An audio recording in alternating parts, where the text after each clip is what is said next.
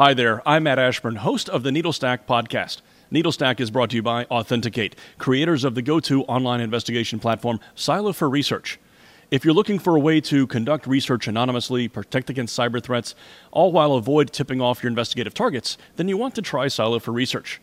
The Silo Research platform completely isolates your online web browsing, allowing you a choice of location and digital fingerprint, and also has built-in workflow and automation tools. The best part is that Silo for Research is software as a service, so it can be used from any computer or location without the need for things like virtual machines, standalone networks, or dirty networks. To learn more about Silo for Research, visit authenticate.com. That's authentic with the number 8.com. One of the last things is at the end of the day, when it comes to being analysts, we are the weakest link. We say this in security all the time. The human element is always the weakest link of anything, right? I could accidentally make a mistake, visit a site, after building up a bunch of tracking cookies or doing something the wrong way, and now they know more about me than what I want.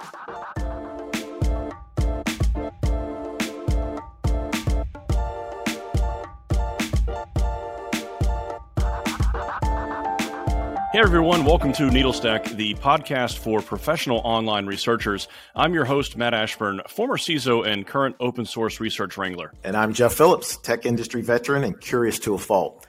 Today, we've brought together a panel of professional researchers from our sponsor, Authenticate. Now, we've been talking about digital fingerprints these first few episodes. And so our guests are here to talk about how their digital fingerprints impact the way they go about their work day to day. The ways in which the ability to conceal a digital fingerprint has evolved over time, and to provide some advanced insight into how you're tracked online and how to thoroughly blend in whenever you're conducting your research. First, let's meet our panel. We have Adam Hinkie. So Adam served as a formerly trained all-source military intelligence analyst. He then transitioned into the cyber threat intelligence realm through the financial sector. So welcome, Adam. It's a pleasure to be here. We also have Amir Mohammadi. Amir is a security researcher, and he has extensive knowledge of browser and digital fingerprinting and how you can be tracked online. Welcome, Amir. Glad to be here. All right, so my first question here is going to go to Adam. Adam, how has the digital fingerprint impacted your experience as a CTI researcher? From a CTI researcher standpoint, phishing is one of our most common things that we do research on. And when you're looking at phishing sites, the nature of these things is often target certain geographical locations. If they notice you from outside that area, you're not going to get access to it, or they can be suspicious and then change it up and make it difficult for you as a researcher to gain access to that site. Again, as researchers, all we're trying to do is get to the phishing site, see what it's really doing. If we're able to download what's been done on the site because they left it open, you can do that as well. But it's one of those things where you just have to be very, you have to be cognizant of what you're doing as far as from a digital fingerprint standpoint. We do use VPNs from time to time, and the issue then becomes some of those VPNs get blocked, whether it's due to just the site itself. They know that it's a VPN, whether it's from Nord or one of the other ones. And then, lastly, you got to be able to spoof your location for that digital fingerprint, right? I can spoof my location, but I also need to make sure that my time zone, my language, my keyboard, everything matches up. And also be able to access that site at the appropriate time, because there can be windows where it'll be shut down for me to be using. Because I'm in the United States and say it's set up for Japan, I'm hours ahead or hours behind. It'll shut down and not give you access to that phishing site. Were there any issues with VPNs? You mentioned that you had to tweak some settings there and configure it, and you mentioned some issues around geolocation. Any challenges there? Anything else to be aware of? Because where I came from in the financial sector, where organizations are not just localized to the United States, you have customers worldwide. Some of the regions, most VPNs only have a few exit nodes. You can't exit from everywhere. So again, you're blocked from there. You're blocked because of that. And then one of the other things is also the IP addresses can have a poor reputation. And like I said earlier, they could be associated with that VPN either through that reputation or just in general be associated with the VPN, because they're advertised so often now. You can buy a VPN service for $30 a year for 5-10 devices, right? And the bad guys know this, right? They know where it's coming from. They can do their research and figure that stuff out. Yeah, and I guess too, the VPN is good in as much that it is very cheap, and I guess the tunnel itself is encrypted from your point to the VPN itself, and then beyond that, you're not really sure what's going on. But also, it doesn't really provide you any protection from a security standpoint either. So you're still exposed to web-based malware and untrusted data that you visit while doing your research, right? Yeah, and that's one of the things I had to assume the personal risk myself in my last job was I had my own asset that I used, and I didn't have a VPN. I was going through a dirty line, and I was just crossing my fingers hoping that malware didn't get downloaded onto my machine. Thankfully, I was using, I was being careful, but you never know, and things can happen, right? It's one of those things. Adam, you mentioned you were using a dirty line. I'd like to poke in there a little bit more. Can you give us an idea of roughly, what was the cost to kind of to pull together an environment? We'll call it a do-yourself environment, so that you could secure your access and where it allowed you to disguise your fingerprint. So a lot of people don't realize the cost of doing business is going to be dependent on the size of the business. The business I was at was a medium-sized business. To buy a new computer that isn't tied to the company would probably be around $3,000 or $4,000. But then on the back end, you've got to look at the network you're going to have to build to get there, the VPN service if you can get one, a dirty line that's not associated with that organization, and then you got to talk about who's reimaging, who's taking care of these machines. If you buy 5 or 6 of these, you've got to reimage them every so often so that if you do get malware or if something does happen, they've got to be taken care of, and that maintenance cost goes up. So you're talking roughly $10,000 or $15,000 per machine per person, on average.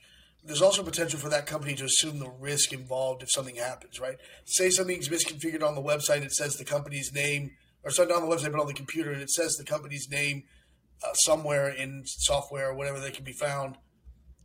That risk to the company's either reputation or itself can be millions of dollars in loss, if you think about it. Wow, that's pretty significant. And as we're talking about our digital fingerprint as researchers and how to minimize the risk there, Amir, I'd like to ask you, what are some of the ways that things can go wrong, and where does the concern come from? Sure.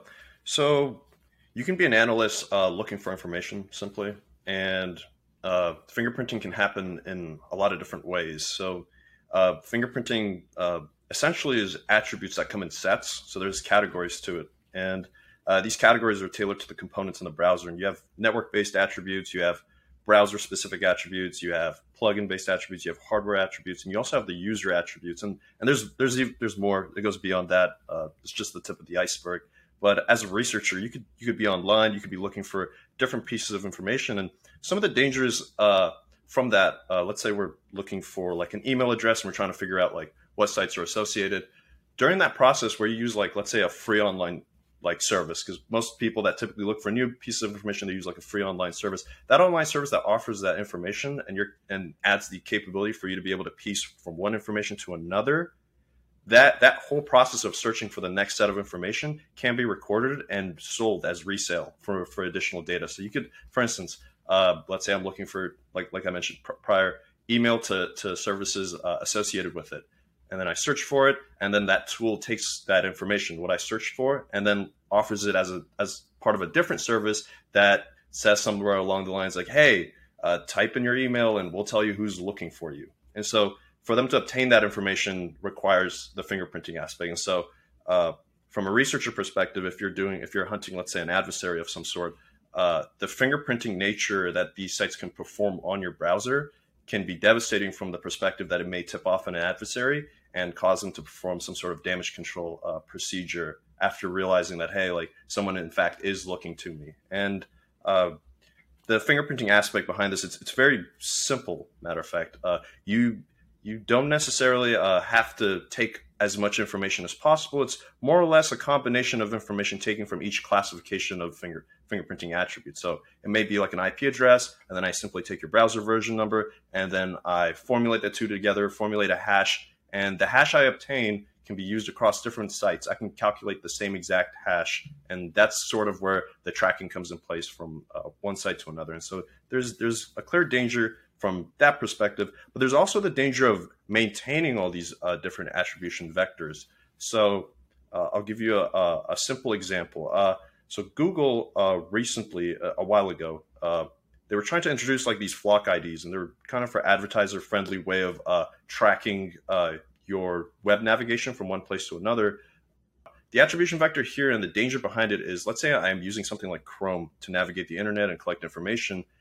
Honestly, on a week basis, I need to keep up with all the new web technologies that may allow someone to use them to fingerprint against me. So these flock IDs are a perfect example. Just this week, matter of fact, they're being retired and replaced by a new thing called Topics in Chrome, which is supposed to outline what your interests are to third-party sites.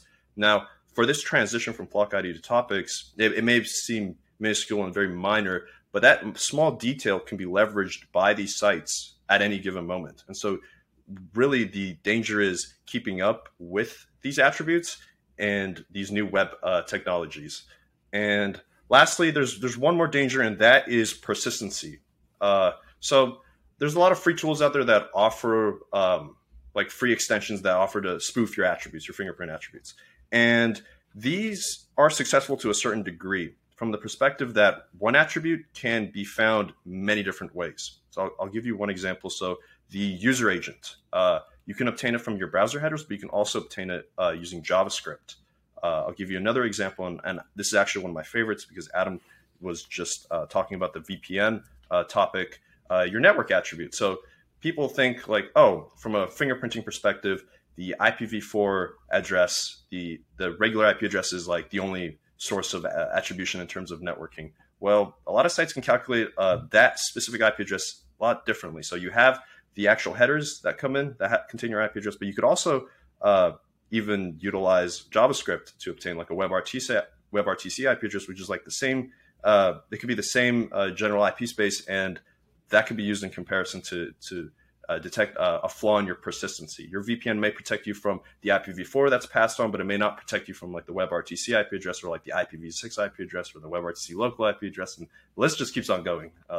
So yeah, there's also the danger of maintaining persistency in your environment if you're trying to spoof to something.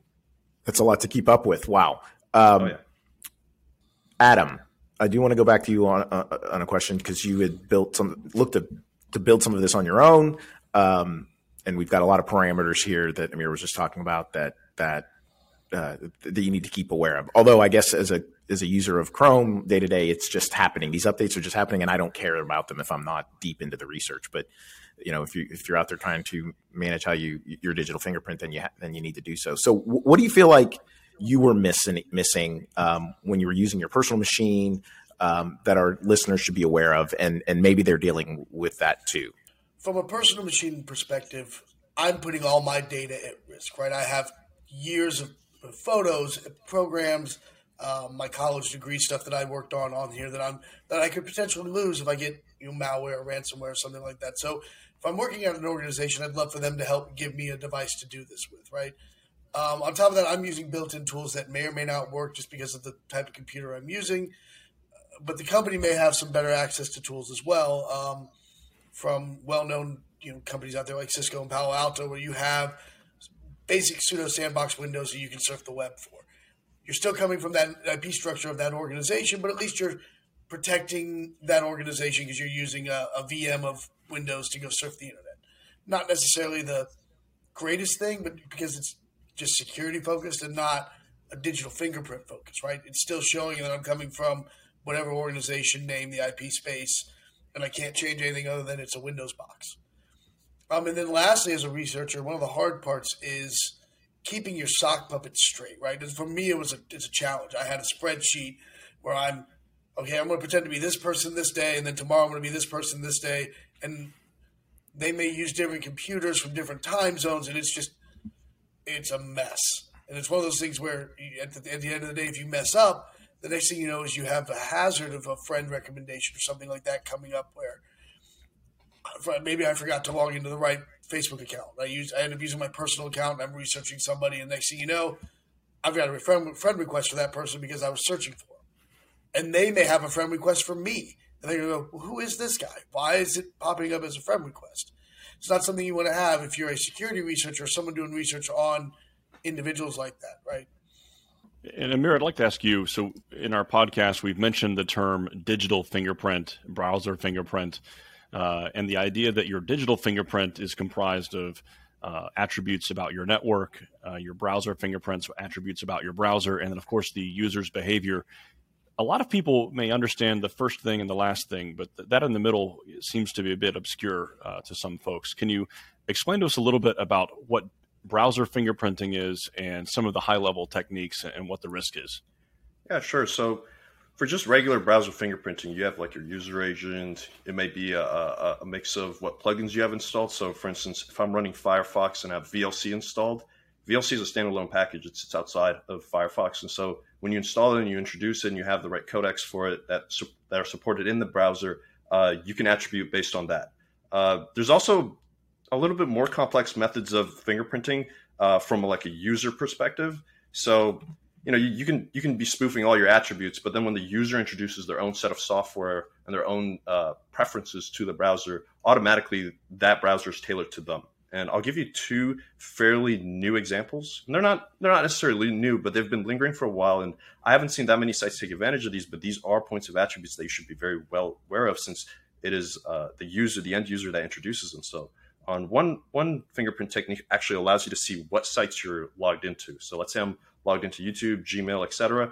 On a third-party site, I'm able to calculate that they are logged into those sites, and the method in which that's used for that is this method where all these sites, they have this login after redirect scheme. So this is where you log into the site and then you're redirected to another page. And during that redirect, what you can do is you can replace the artifact that you're going to be redirected to a simple thing like a favicon. So a favicon is like this icon you see in your tab, and you see it on every website. Every website has one. And the problem with that is when you combine both the login after redirect and the favicon together, it gives you a standard way of figuring out if someone is logged in. And the way that works is quite simple. So if I try to load the favicon as an image on the website, if the image doesn't load, it means you're not logged in because the redirect never happened for that resource to be loaded. Now, if the redirect does happen, then the image is loaded, and that tells me that you're logged into that site. So that's just one user-based attribute that is often overlooked, but is very, very helpful in figuring out what kind of user is trying to access my site. The next one, and this kind of goes again with user attributes, is extensions. So you can actually figure out on certain extensions if they're installed or not. And the way this works is all extensions that you install, they come with this manifest, and this manifest specifies at the bottom in web accessible resources. It simply states that, okay, these resources are available to the extension, but they're also available to like third-party sites because it requires this interaction for the extension to work properly. And so what you can do is you can target these specific resources to tell you essentially if that extension is installed. So these are just two attributes, but with these two attributes, I'm able to essentially profile someone and go, okay, yeah, you're interested in XYZ, you use these type of tools, and so now I know what kind of user you are. This gives me a general idea. And this isn't something necessarily that like you can like install an extension on and protect yourself from. This is like core functionality that the browser supports already. It's not necessarily something that people are trying to fix or anything. It's not necessarily something that everyone's abusing, but it is something that you as a user introduce to the fingerprint. Not necessarily like, I have this specific user agent. You can spoof that all you want, but then these user attributes, they're the ones that are going to get you because you're the one that's introducing them. Yeah, that's pretty interesting. And especially if we're thinking that we're doing research on behalf of an organization, the fact that adversarial websites, I should say, can actually determine if we're logged into a certain page or not. That can be pretty telling, right, from the adversary's perspective, and concerning from the researcher's perspective, because if you have your corporate, let's say your email open, right, and they can detect that, that's a pretty big concern, and they can gain some additional insight, and so they can then associate your research with you as your person, or you as the person representing your organization. You mentioned that there are some extensions out there too. So can you expand a little bit on that? And how can we maybe use extensions, and what are some of the things to look out for there? Yeah, sure. So there's a lot of extensions online that help you spoof specific attributes, and they're classified a lot differently. So you have the ones that help you just change the value. So like if I want to look like a different browser, it typically changes like the user agent. There's extensions out there that offer like proxying services. So like that helps you mask your connection. They're not perfect.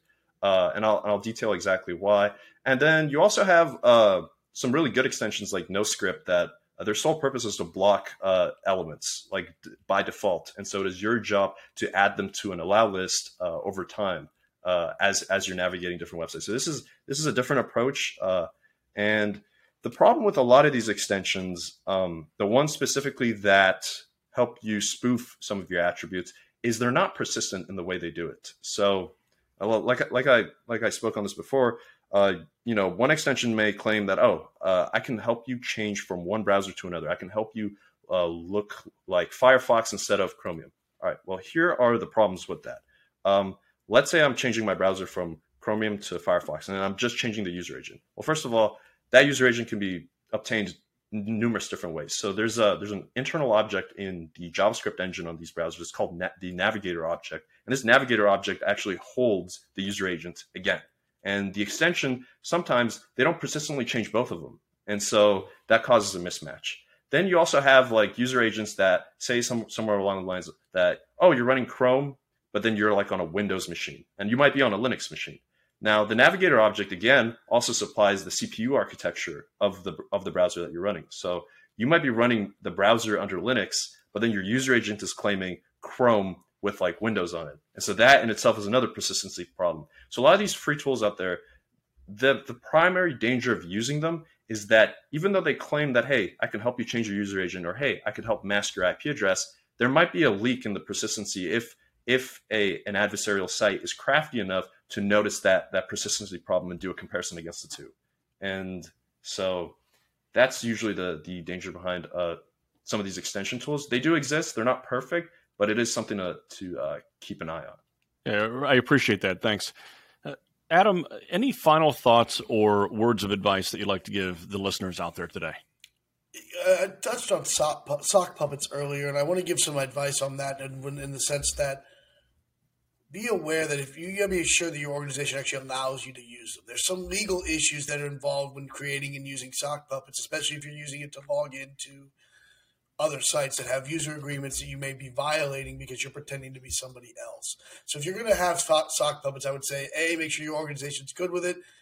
B, have a policy in place to track it so that in case for legal investigations, we'll say you've got to submit this to law enforcement. At the end of the day, you can say, look, I used this. This is why.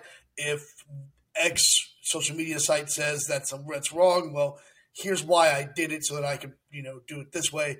And the law enforcement team will take it from there, and the legal teams will take it from there and do it to make sure that you're not in trouble. You're not violating that end user license agreement that you sign up for some of these things. One of the last things is at the end of the day, when it comes to being analysts, we are the weakest link. We say this in security all the time. The human element is always the weakest link of anything, right? It's not necessarily a machine or a network that gets you in trouble or downloads malware. It's the human clicking on the phishing link that they got, or going to a malicious website, or doing the wrong thing while they're out there. So it's the same in research, right? I could accidentally make a mistake, visit a site, after building up a bunch of tracking cookies or doing something the wrong way, and now they know more about me than what I want. So say, and I think Amir mentioned it about the persistence of cookies and everything around that you can when you're surfing the internet. So if I start my day looking at Fox News and then go to this website and I'm going to Amazon, all that stuff gets linked together. And then I say, okay, now I need to go do an investigation. Well, now I've gone to CNN or Fox News. I've logged into Amazon. That all gets carried with me if I use the same browser, right? So now I made a mistake. I should have just closed everything out, started fresh, right? And that's one of those things where, again, we as humans, we make mistakes. We're fallible, so we are the weakest link sometimes when it comes to doing to managing our fingerprints. Amir, anything else that you'd like to add? Yeah, I mean, the human operator is obviously always the weakest link, and practice good hygiene. Don't reuse the same information. If you're performing some sort of research operation on some sort of adversary that you're willing to hunt down, don't reuse the same password everywhere. Don't reuse the same email.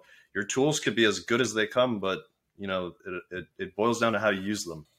Well, Adam and Amir, thank you guys so much for being here today and everything you've told us about digital fingerprint, browser fingerprint, and even some of the tips and tricks that we need to know as researchers to prevent attribution of our research to ourselves or our organizations. Let's go to Q&A, and we'll take a couple of questions from the audience today. Jeff, what questions do you have from the audience? Thanks, Matt. All right, so I'm going to throw this one out. Maybe, Adam, you can take the first crack at it. And the question is, do you have any examples of criminals or suspects being aware of and leveraging a digital fingerprint? Yes, actually. So when you look at it from a financial perspective, financial institutions, again, phishing is the biggest problem they have, right? There's phishing emails going out and targeting the customers. And when they're looking at the customer to try and they click on the link and they go to the site, they're not just looking for that username and password to get into your bank account, because at the banking in the banking industry, they've gotten smart to where they've fingerprinted your devices over time to make sure you're who you say you are. So those criminals are now doing that as well. Not only are they getting your username and password, they're getting what your device fingerprint is so that they don't get blocked from a perspective of trying to log in and access your account. Amir, any thoughts from your perspective on, again, criminals or suspects leveraging digital fingerprints against us or to do harm? Yeah, sure. So there's different classifications of adversaries that leverage your browser fingerprint. So Adam mentioned how there are these adversaries that take advantage of your fingerprint to bypass AML, anti-money laundering systems, and you also have criminals that leverage a fingerprint from the perspective that, maybe I'm not financially motivated. Maybe I'm an initial access broker, is what they call them. And I just want to gain access to this user's machine so that I can perhaps sell the access to a different classification of adversary that might leverage it. And so from a fingerprinting aspect there, all they would need is your browser and then the version number. And they could also leverage plugins too, installed plugins with version numbers. If you get a component and a version number, you can tailor vulnerabilities to the browser, and you can use that to gain that initial access and sell it for more. So there's that, and then there's of course the classification of adversaries that Adam brought up regarding financially motivated ones. It's interesting about that field of fingerprinting because the adversary that actually takes advantage of the fingerprint to log into someone's bank account bypassing AML. They may not necessarily be the same that also grab that fingerprint. So there's a lot of these sites called config shops out there where you can pay almost a dime to purchase an entire fingerprint of a user in order to leverage it to log into said sites that leverage the same fingerprint to detect login anomalies. And what's interesting there is people will go to these config shops, they'll buy a config, and they'll load it in these specially designed browsers. And these specially designed browsers are called anti-detect browsers. And their sole purpose is to take a fingerprint and to leverage it so that you look identical to that fingerprint. And it really depends. Does the adversary have persistent access to a user's fingerprint, right? Could they obtain a victim's fingerprint on a day-to-day basis? That might not be true. They might only have access to it on a week-to-week basis. And so it really depends on how crafty your adversary is and how they're motivated. But there's definitely leverage behind using this fingerprint data to bypass a lot of these systems in place. So our second question is for Amir here. What are some of the other dangers related to digital fingerprinting that we as investigators should be aware of? Yeah, really. I think, fingerprinting, like I said before, we only explored the tip of the iceberg here. I mean, there is so many inconsistencies in the browser from one to another that you can just leverage and call it a form of fingerprinting. I'll give you a really basic example. So you have Google, you have Firefox. They leverage a similar JavaScript engine, but there's a lot of JavaScript functions in there that respond differently because they're implemented differently in each browser. And that seems like it shouldn't be the case, but it is. One function might give you one response versus another, and that in itself is enough to distinguish whether or not your fingerprint is truly what it claims to be. And there's a lot of dangers behind that because it's very hard to account for all these different attributes. It's very hard to maintain it and keep up with it and be persistent about it. And so sometimes, that whole process of just keeping up with what a digital fingerprint is and what some of the latest techniques are, it can get very difficult. And I think a lot of investigators need to be fully aware that it really depends on what site you're visiting and how crafty your adversary is. And your best bet is reconnaissance before you actually decide to engage. Well, Amir, Adam, thanks again for joining us today. And thank you at home for your time as well. Thanks to all those who attended our live show today, and especially to those who submitted questions for us to answer or for our guests to answer today. And for everyone else out there, if you liked what you heard today, you can subscribe to our show wherever you get your podcast, watch episodes on our YouTube channel, and also view transcripts and other episode info at our website at Authenticate. That's authentic with the number 8.com/needlestack. Next week, we're going to talk about some of the tools and tricks and techniques that you can use to help manage your digital fingerprint. Today, we gave you some of the risk. Next week, we're going to talk about some of the tools that you can use that are available to you as researchers to make your life a little bit easier as you conduct online research. You don't want to miss it. Stay tuned for next week.